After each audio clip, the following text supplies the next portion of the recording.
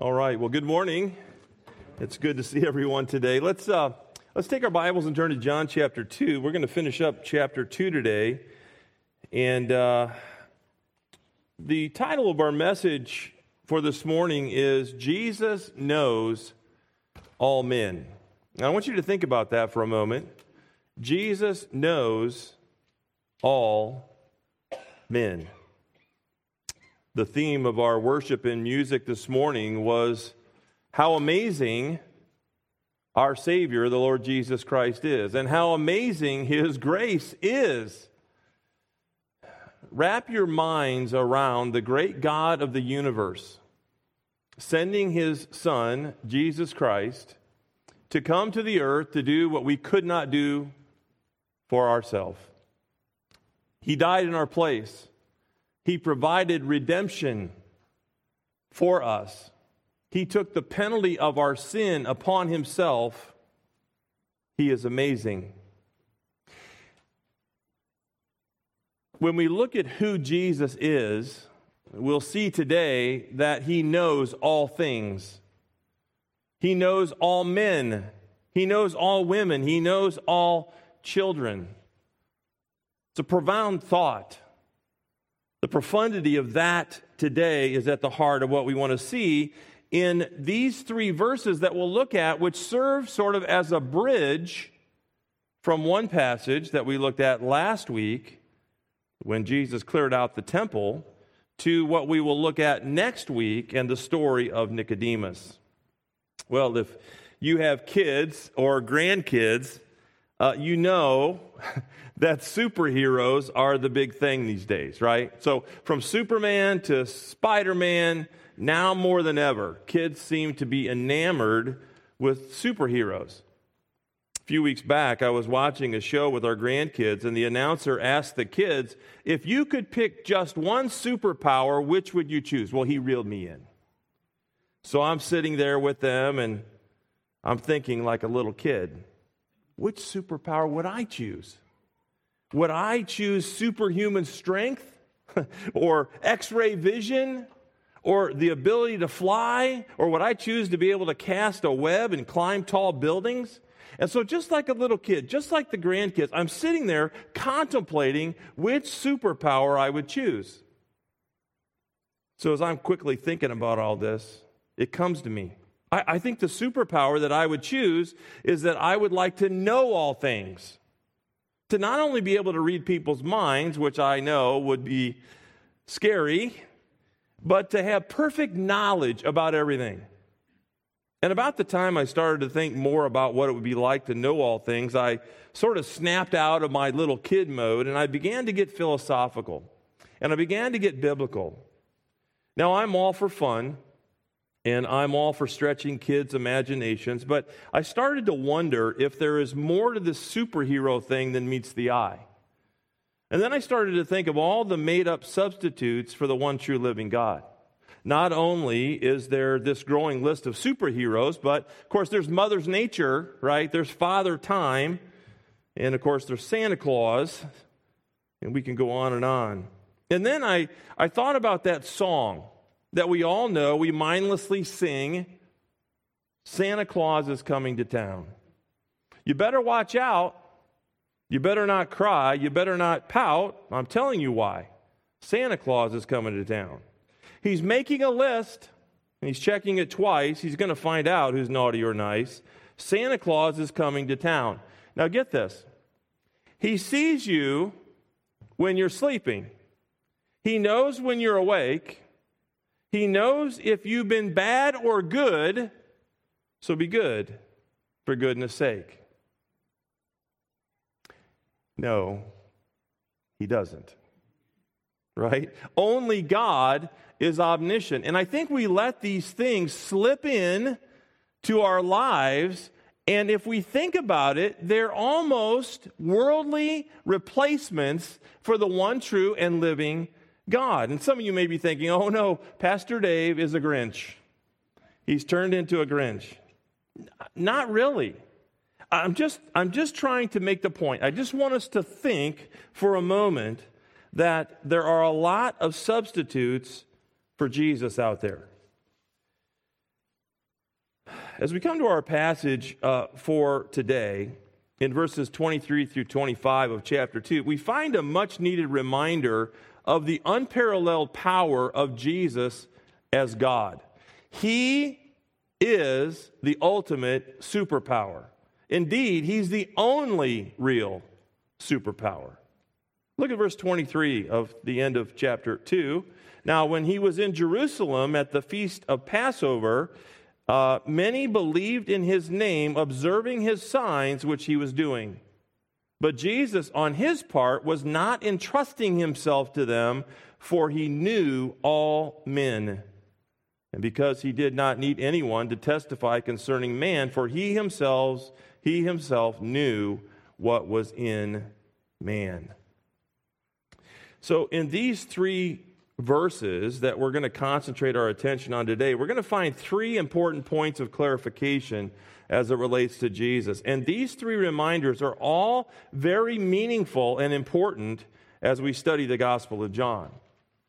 And the first important point of clarification, if you're taking notes this morning, is found in verse 23, and it's that Jesus performed many signs and miracles that are not recorded in Scripture. Look again at verse 23. Now, when he was in Jerusalem at the Passover, during the feast, many believed in his name, observing his signs which he was doing. Now, we'll see here in a moment that these signs, these miracles are unnamed, so we do not know what signs or what miracles that he performed when he was at the Passover feast. That we know that's what brought him to Jerusalem, right? He was in Capernaum, verse 12, and he then works his way down to Jerusalem to attend this major feast, the Passover feast, that commemorates what God had done in rescuing the Jews from the grips of from the Egyptians. And so he's there, and so we find this account of him clearing out the temple. We looked at that last week. Now we have this bridge, in a sense. Verses 23 through 25 serve as a bridge from the account of him clearing out the temple while he's there in Jerusalem to this encounter that he has with Nicodemus.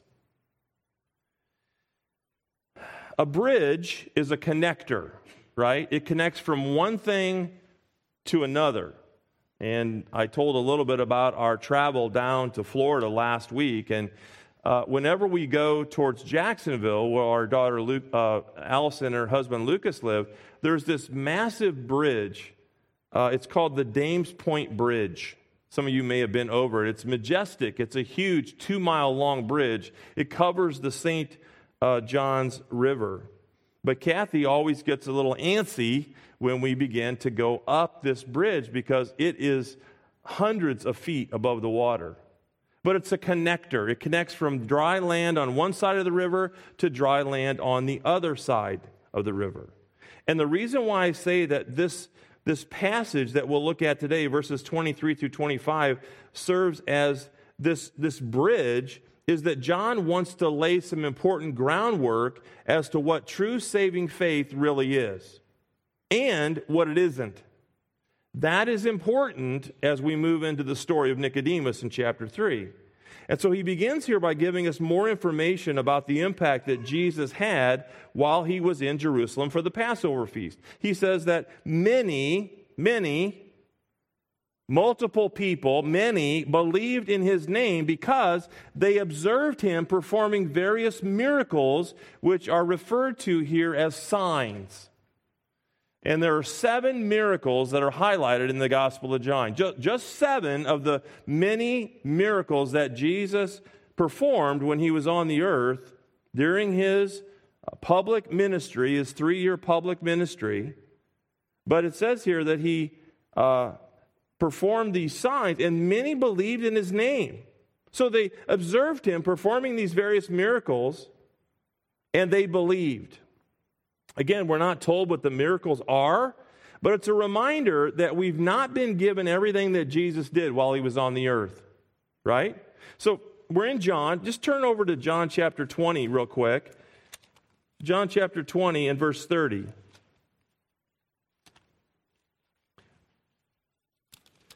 John chapter 20, beginning with verse 30, we find this. Therefore, many other signs Jesus also performed in the presence of his disciples, which are not written in this book. So we don't have record of all of the miracles that Jesus performed, just 7 in the Gospel of John. But we find the purpose statement of the Gospel of John in verse 31, but these have been written so that you may believe that Jesus is the Christ, the Son of God, and that by believing you may have life in his name.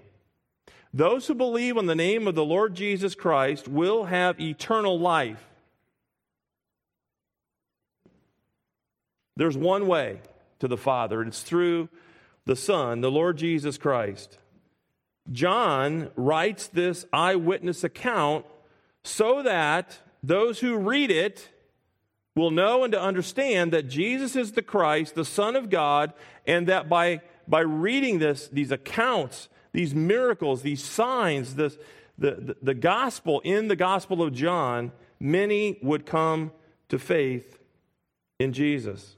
And so what we have in Scripture, Peter says in 2 Peter chapter 1 and verse 3, is everything we need to know for life and godliness. And so what we have in Scripture is everything we need to know as to how to come to faith in Jesus Christ and how to live our lives for him. In other words, the Bible is 100% perfectly sufficient. It does its job. We were given the full revelation of God to man, and it does its job. It's fully sufficient. Everything we need to know for life and godliness, everything we need to know to live our lives for God in a wicked world is found right here in the pages of Scripture. The Bible is sufficient. We don't need human psychology. We don't need all these other things to tell us what we need to know about life and living. We have it here in the completed revelation of God. But John makes the point that the Bible doesn't contain everything that Jesus did or everything that Jesus knows, only that which we need to know. We're on a need-to-know basis with God, and he's provided us his word. And so Jesus performed these untold miracles while he was in Jerusalem, and many people saw them, and it says here that they believed. But the big question here, if you were paying attention when we read the verses, the big question here is this: was their belief authentic or was it superficial? Did they believe that Jesus was the sinless Son of God, the perfect Lamb of God who came to take away the sins of the world, as John the Baptist had said? Or did they believe that he was something less than that? Was their belief true saving faith, or was it something different? And we find the answers to those questions in verses 24 and 25. And so this brings us to the second point of clarification, and it is this: that Jesus knows all men. And we should take great comfort in that our God is 100% knowledgeable about all things. He is omniscient. Jesus knows all men.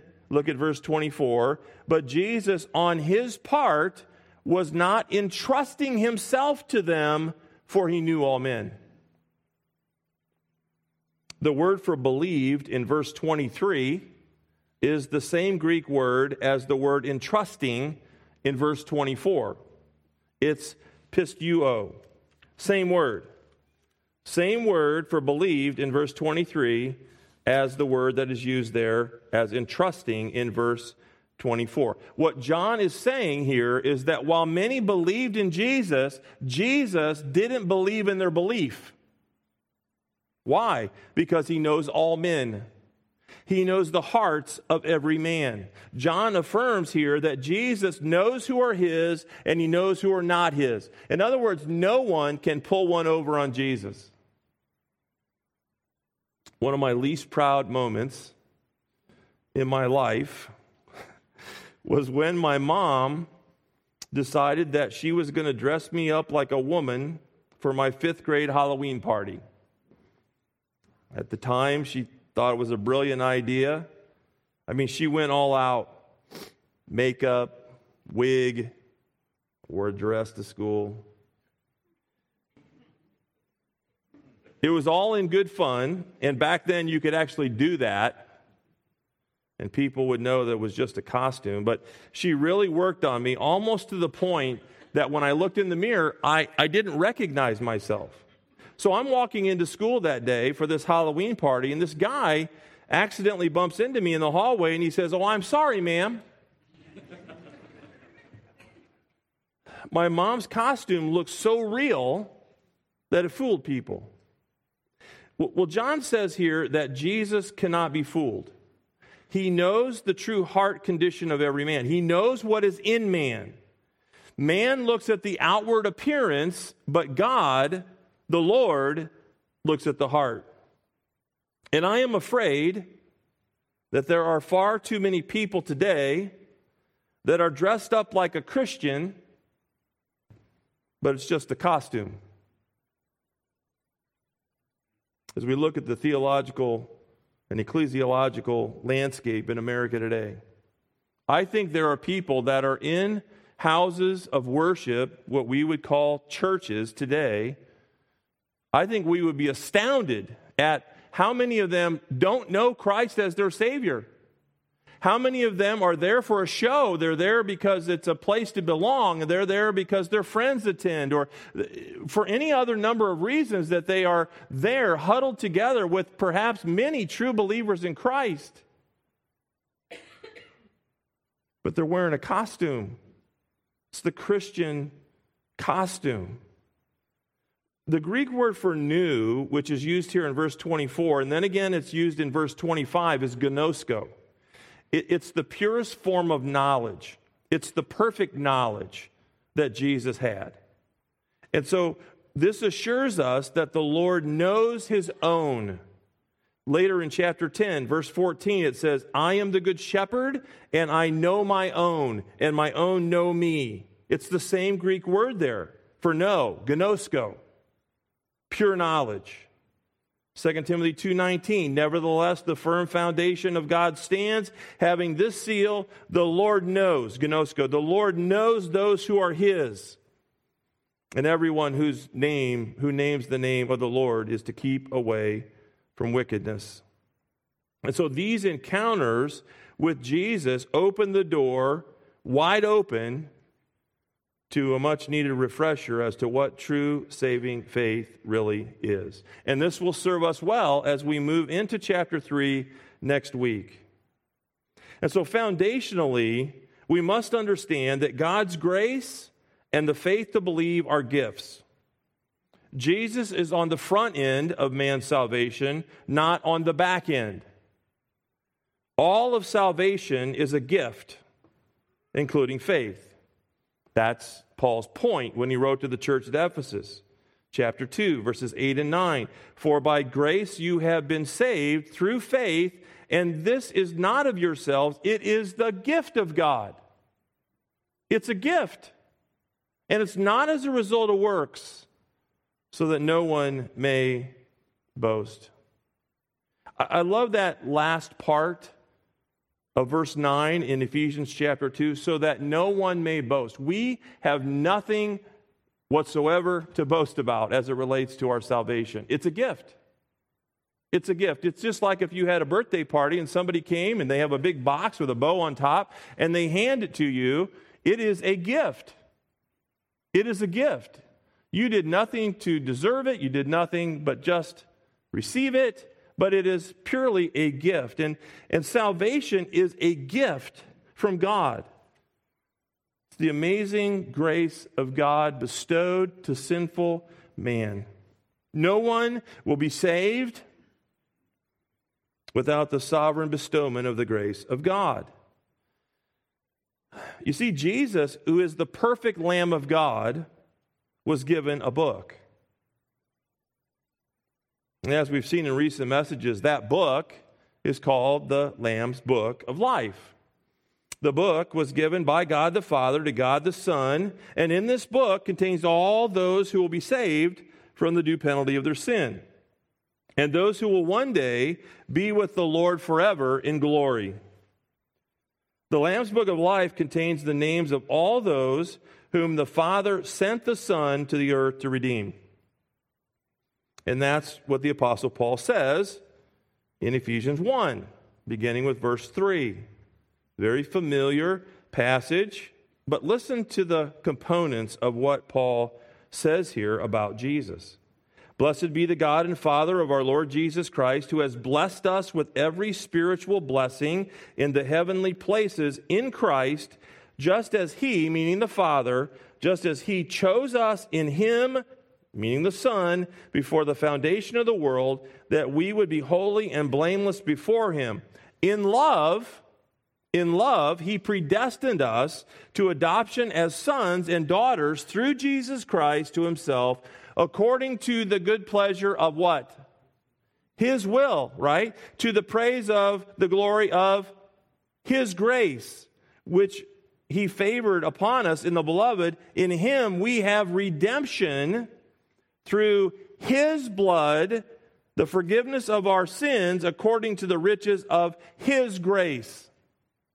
It would be really hard to read verses 3 through 7 of Ephesians chapter 1 and to think that we have anything to boast about.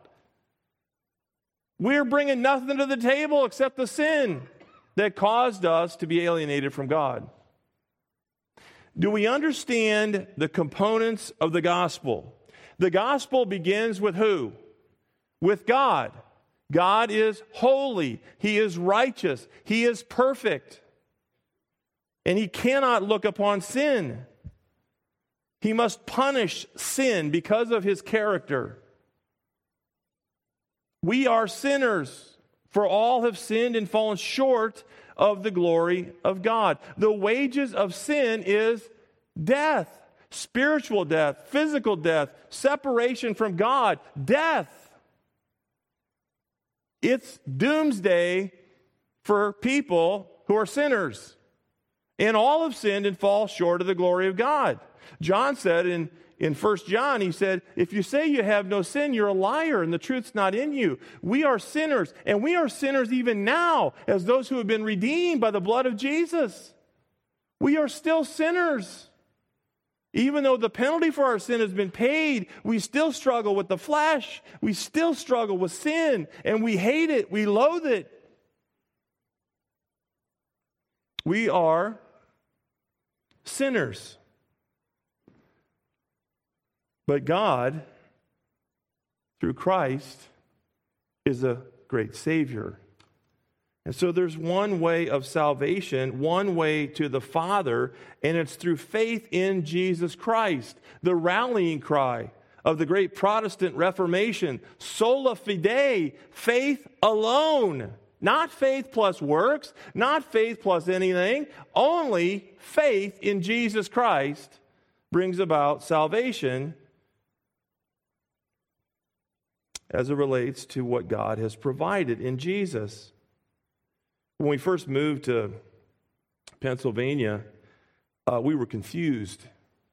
Confused about a lot of things, but we were confused because we weren't used to all the winding roads that we have here. If you've been to Illinois, if you've been to where we're from, everything is straight lines. North and south, east and west, and that's it. So there aren't a lot of hills. There are hardly any mountains. Maybe in the northwest corner of the state, there's some mountains up by Galena, Illinois. But where we're from, just flat as a pancake. I mean, literally flat as a pancake. We were just talking about this last night with some friends here in the church. It's flat. You can see for miles. Flat as a pancake. So we go from that out here to all these hills and valleys and mountains, and you got to go north to go south, and you got to go east to go west, and you wind around this and all these kinds of things. Well, when we got here, we needed to know basically how to get to certain things, right? So, I mean, people were good-natured about it, but I got all these people coming up to me, and they're saying, well, the best way to get there is to go this way. But he just said the best way to get there is to go that way. And then someone else says the best way. Trust me, I've lived here my whole life, they said. The best way for you to get there is to go this way. And so we were confused. We just wanted to know one way on how to get where we were going. You see, there's only one way of salvation. There aren't many ways. It doesn't matter how sincere someone is about what they think is a way to God. It doesn't matter, because we have the inspired revelation of God that says there is one way to the Father, and it's through the Son. Amen? There's one way. It's exclusive. We live in this world today where now we have to be inclusive. No. There aren't many ways to God. There aren't many types of marriages. Only one man and one woman. The Bible is an exclusive book. It gives an exclusive message. It doesn't matter how sincere the Muslims are. It doesn't matter how sincere the Mormons are, the Jehovah's Witnesses are. It doesn't matter. There's one way to the Father. It's through the Son. This is the gospel message that we are to share with those whom we love. But there's confusion about all this. There's confusion. So if you would, turn with me back to James chapter 2. Again, our purpose in looking at these 3 verses alone is we need to have an understanding about true saving faith. Because these people that witnessed these miracles from Jesus said they believed. They said they believed. We believe. John records it that way. And yet Jesus says, I don't believe in your belief. I don't believe in your belief. So we go to James chapter 2, and we pick up from Jesus' half-brother here, James, what he wants to share about faith, saving faith. Verse 14 says this: What use is it, my brethren, if someone says that he has faith, but he has no works? Can that faith save him? If a brother or sister is without clothing and in need of daily food, and one of you says to them, Go in peace, be warmed and be filled, and yet you do not give them what is necessary for their body, what use is that? Even so, faith, if it has no works, is dead, being by itself. Faith without works is dead. That's what he says.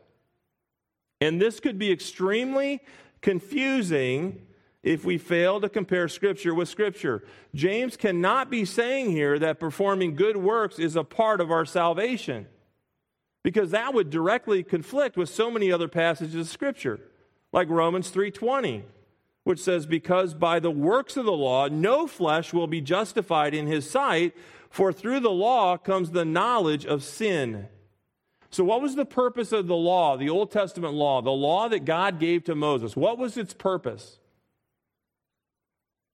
Well, its purpose was to show people, ultimately show people that they couldn't keep it perfectly. You see, the Old Testament law pointed to the future coming of Jesus. Well, Jesus is here. So the people in the Old Testament, they had all these laws, hundreds of laws that they were to follow. 10 big commandments, but 100 of supplementary laws that they had to follow. But they couldn't keep it perfectly, right? They would struggle because all have sinned and fall short of the glory of God. So they were sinners. The law exposed their sin. The law exposed that they couldn't keep it perfectly. The law pointed to Jesus, who would come and to take the penalty of the sin of all who would believe in him upon himself on the cross of Calvary. The purpose of the law was to show people that they couldn't keep it. No one has ever been justified by keeping the law. Instead, Romans 3:28 says, For we maintain that a man is justified by faith apart from works of the law. Galatians 2:16, Nevertheless, knowing that a man is not justified by the works of the law, but through faith in Christ Jesus, even we have believed in Christ Jesus, so that we may be justified by faith in Christ and not by the works of the law, since by the works of the law no flesh will be justified. Justified means to be declared righteous before a holy God. So what James is saying here in James chapter 2 is there is such a thing as a dead faith. Okay, that's what he's saying. It's a lifeless faith that doesn't produce righteous living.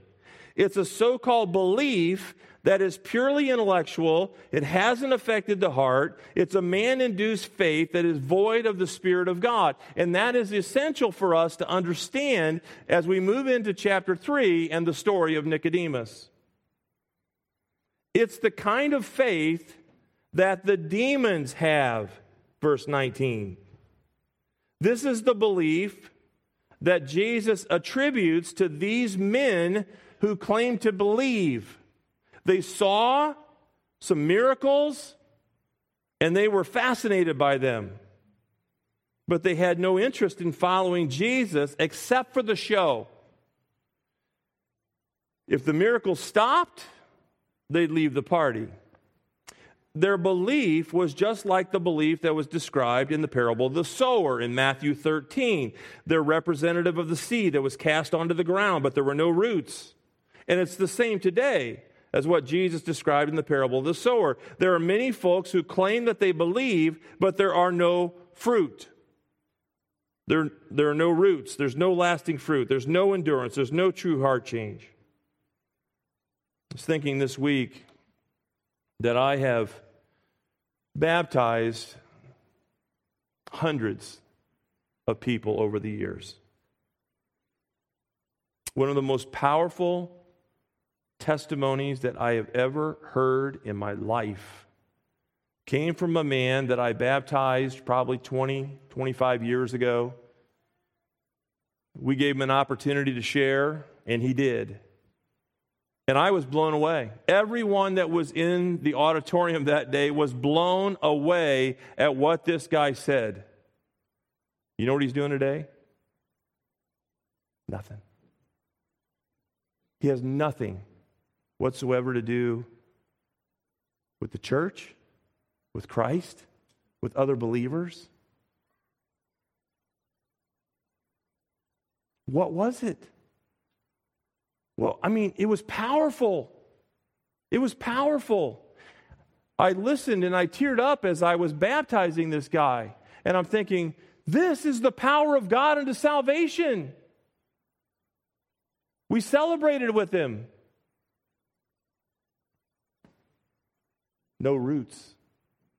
No roots. It was a little flower that we saw on the roadway, but there were no roots. It wasn't true saving faith. It's just like these people. They saw these miracles and they gave great testimony about it. They probably went all over the place and said, Did you see what he did? Did you see this miracle? It's amazing what he did. They proclaim that this event happened, and they tell everybody that they talk to. They witnessed it. They were there. They saw it. They believed. They believed. But Jesus is saying, I didn't believe in your belief. There's no roots. You see, there is such a thing as a dead faith. And that's vital for us to know as we move into John chapter 3. So James is not saying that what we do by way of works is the root of our salvation. He's saying that it is the fruit of our salvation. So when there is true heart change, what we do, called here our works, what we do authenticates our faith. Faith without works is a dead faith. It's the same kind of faith as I said, that the demons have that James speaks of in verse 19. They know intellectually, but they do not know experientially. Jesus would say in his great Sermon on the Mount in Matthew chapter 7, verses 15 through 20, at the end of his Sermon on the Mount, he says, "You will know them by their fruit," right? In other words, those who are his produce fruit. A flower with no roots is going to die. It'll either die because the sun hits it and it'll wilt away, or someone's going to step on it. There's a reason why there are a lot of little things that pop up, little weeds that pop up all the time. But if there is no root system, they're not going to last very long. And it breaks my heart to tell you the story of this guy. And I've got other stories of other people who have given testament to what God has done and where they at today. They have nothing to do with Jesus Christ. This brings us to the third point of clarification. And it's this, that Jesus needs no help in knowing man. Jesus needs no help in knowing man. In other words, no one can provide information about anyone that Jesus doesn't already know. Look at verse 25 of chapter 2. And because he did not need anyone to testify concerning man, for he himself knew what was in man. So he doesn't need anybody to tell him. We can't convince God that this person is a Christian or a believer. He already knows if he's a Christian or believer. And he knows if he's not a Christian or a believer. And he knows that about us. Jesus doesn't need any help in knowing man. Jesus had no desire to embrace the false faith of those who love to watch him perform miracles. He didn't need anyone to testify concerning the heart of any man. He knows fully what is in the heart of every man. Just like he knew what was in the heart of Judas, the so-called apostle who betrayed Jesus. Remember, Judas sold Jesus out for 30 pieces of silver. And what was the indicator to the authorities that this was the man? What did he do? Kissed him. And that's the famous Judas kiss that we hear about often, even today. Jesus knew what was in the heart of Judas. It wasn't something that he needed someone to come to him and say, well, we were going to tell you, we were going to pull you aside earlier and tell you that, Judas he's off the beaten path. Jesus knows. He knows. He doesn't need anyone to tell us what is in our hearts and the hearts of every man. And that should give us great comfort. For those of us who know Christ as our Savior and Lord, that should give us great comfort because Jesus knows your heart. And you know what else he knows? He knows that you're going to mess up. You're going to sin. You're going to do things that you didn't want to do. You're going to get caught in doing things that you are ashamed of. But that should give us great comfort because he does know our heart. But for those who are pretending, those who are wearing a costume, it should cause you to sweat. Jesus addressed what that true heart change looks like when he said in Matthew 16, verses 24 through 26, if anyone would come after me, let him deny himself and take up his cross and follow me. For whoever would save his life will lose it, but whoever loses his life for my sake will find it. For what will it profit a man if he gains the whole world and forfeits his soul? Or what shall a man give in return for his soul? You see, there are a lot of folks who have no problem identifying with Jesus as long as it doesn't cost them anything. You watch when persecution comes, and it's coming, when persecution comes, people, you will see, churches are going to empty out. Because there are a lot of people that are wearing a costume. And as soon as it gets hot, as soon as the temperature goes up, as soon as there are things that they have to give up to worship the one true living God, you watch these churches empty out. A lot of people have no problem identifying with Jesus. In fact, it's still popular. It's still popular among politicians to evoke the name of God, to evoke the name of Jesus. It's still popular to do that, but don't get into what Jesus said. Don't get into the specificity and the exclusivity of what Jesus said. No, we're not going to do that, but we like the Santa Claus Jesus.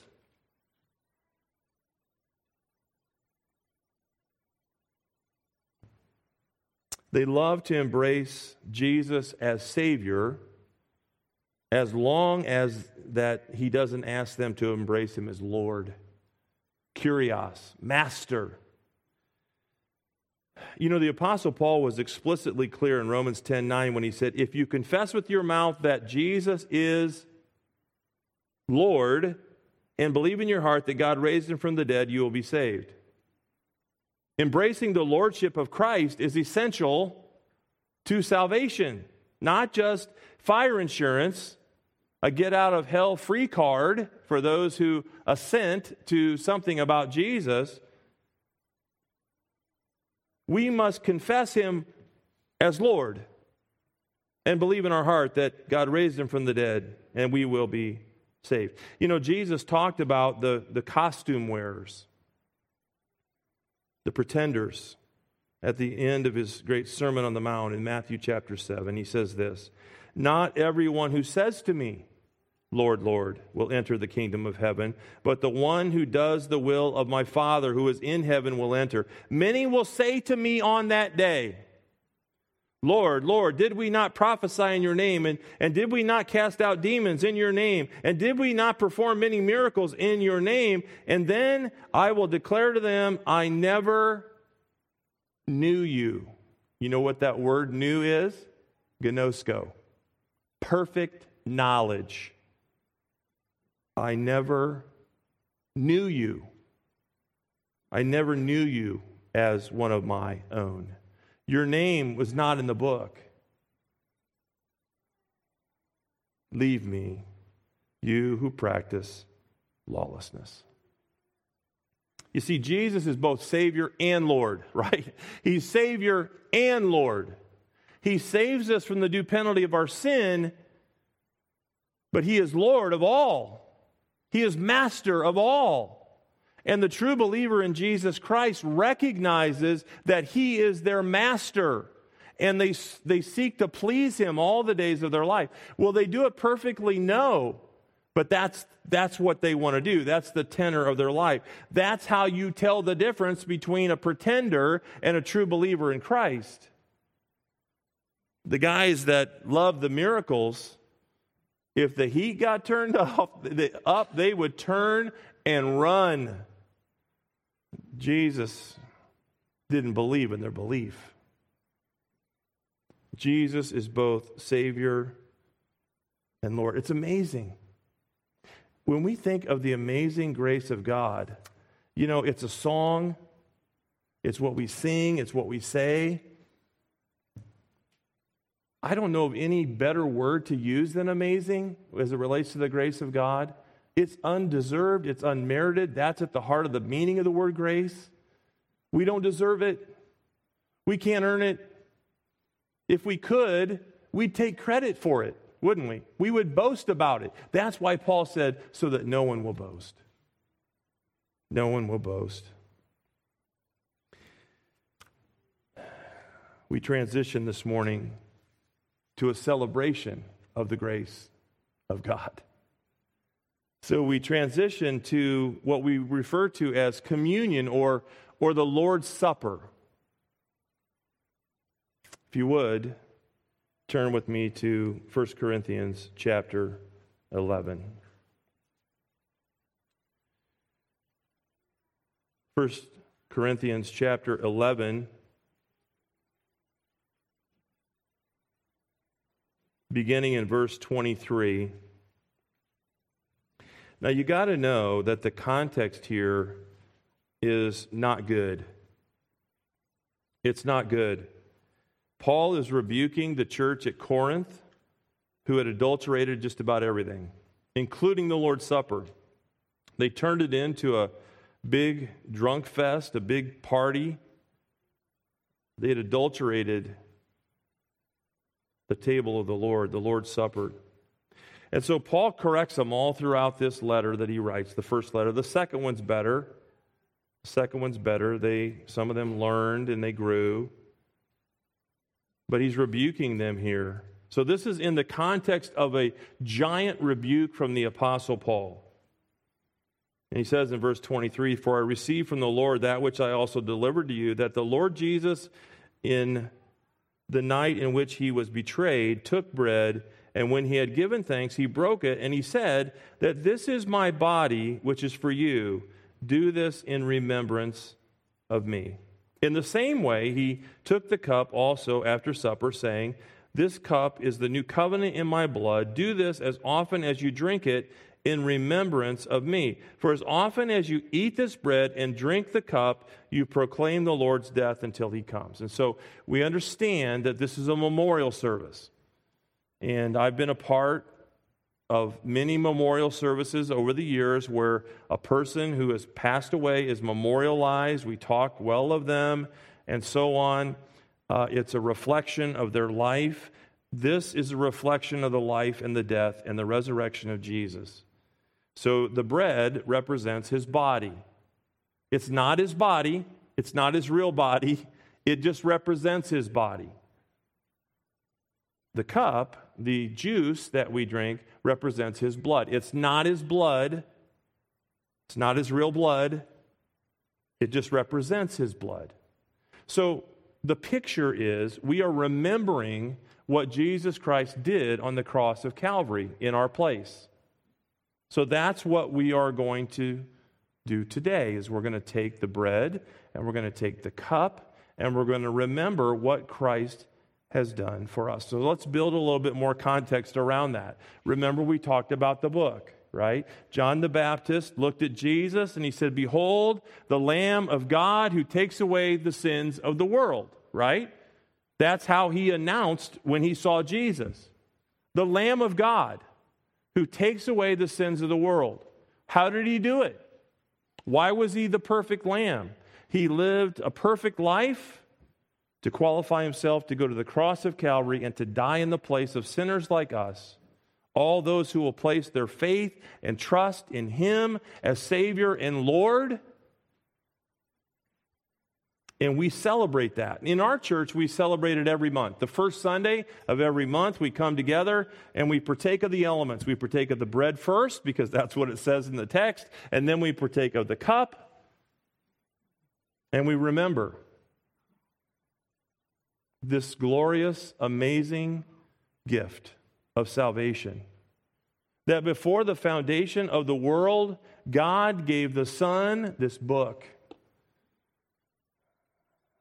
And he's put our names in the book. He's given us the salvation that we do not deserve. It's personal. Now, the interesting thing is he's talking to a local church here, right? So he's talking to a local church, but he's making it personal to the people in the church. So we're gathered here together. This is an ordinance of the church. There are two main ordinances of the church. There's water baptism and there's the Lord's Supper. Okay? Both are representative. Neither are salvific. And so we have this ordinance. It's a church ordinance. This is why we do it together in a setting like this. But it's personal. So we have personal little cups in front of you, in the chair in front of you, if you would like to grab that. We've gotten really good at opening these, right, over the last year or so. So you have to open the first top layer to get out the wafer, and then the second layer is for the cup or the grape juice there. But I want to encourage you, as you partake of the element, and do it in your own timing. We're going to play a song that is reflective of Christ, and so we're going to play that during this time. But let me finish out the last part of this passage. It says, "Therefore, whoever eats of the bread and drinks the cup of the Lord in an unworthy manner shall be guilty of the body and the blood of the Lord. But a man must first examine himself." So this is the time that we use to examine ourselves. And in so doing, he is to eat of the bread and drink of the cup. For he who eats and drinks judgment to himself if he does not judge the body rightly. For this reason, many among you are weak and sick, and a number sleep, and that is a statement concerning death. Many of people who mistook the Lord's Supper and just blew it off and took it, suffered great harm. The Lord takes this seriously. And so we're told to do this until he comes again. Until Jesus comes again. And so this is a special time for us as believers in Jesus Christ to partake of these representative elements and remember what Jesus has done for us. Let me pray. We're going to play a song. I want you to be reflective. Examine your hearts. Hey, if there's things in your life that are just out of whack, this is the time to talk to the Lord. It's just you and the Lord. Let me pray. Our Father, we come before you even now as the church, as those called out ones, the ecclesia, those whom you have redeemed by the power of your blood. You gave your body and blood on the cross of Calvary, and without the shedding of blood, there is no remission for sin. And so you have provided what we could not provide for ourselves. And as we've even examined true saving faith today, Lord, we're reminded that you did all the work. You did it all for us. And so we thank you for that. May we think about our lives today. Think about how much you mean to us today. Thank you from the bottom of our hearts for the salvation that you provided. And we thank you as a congregation today and praise you today in the name of Jesus Christ the righteous, the sinless, perfect Son of God, the unblemished Lamb of God, who you sent to take away the sins of the world. Amen.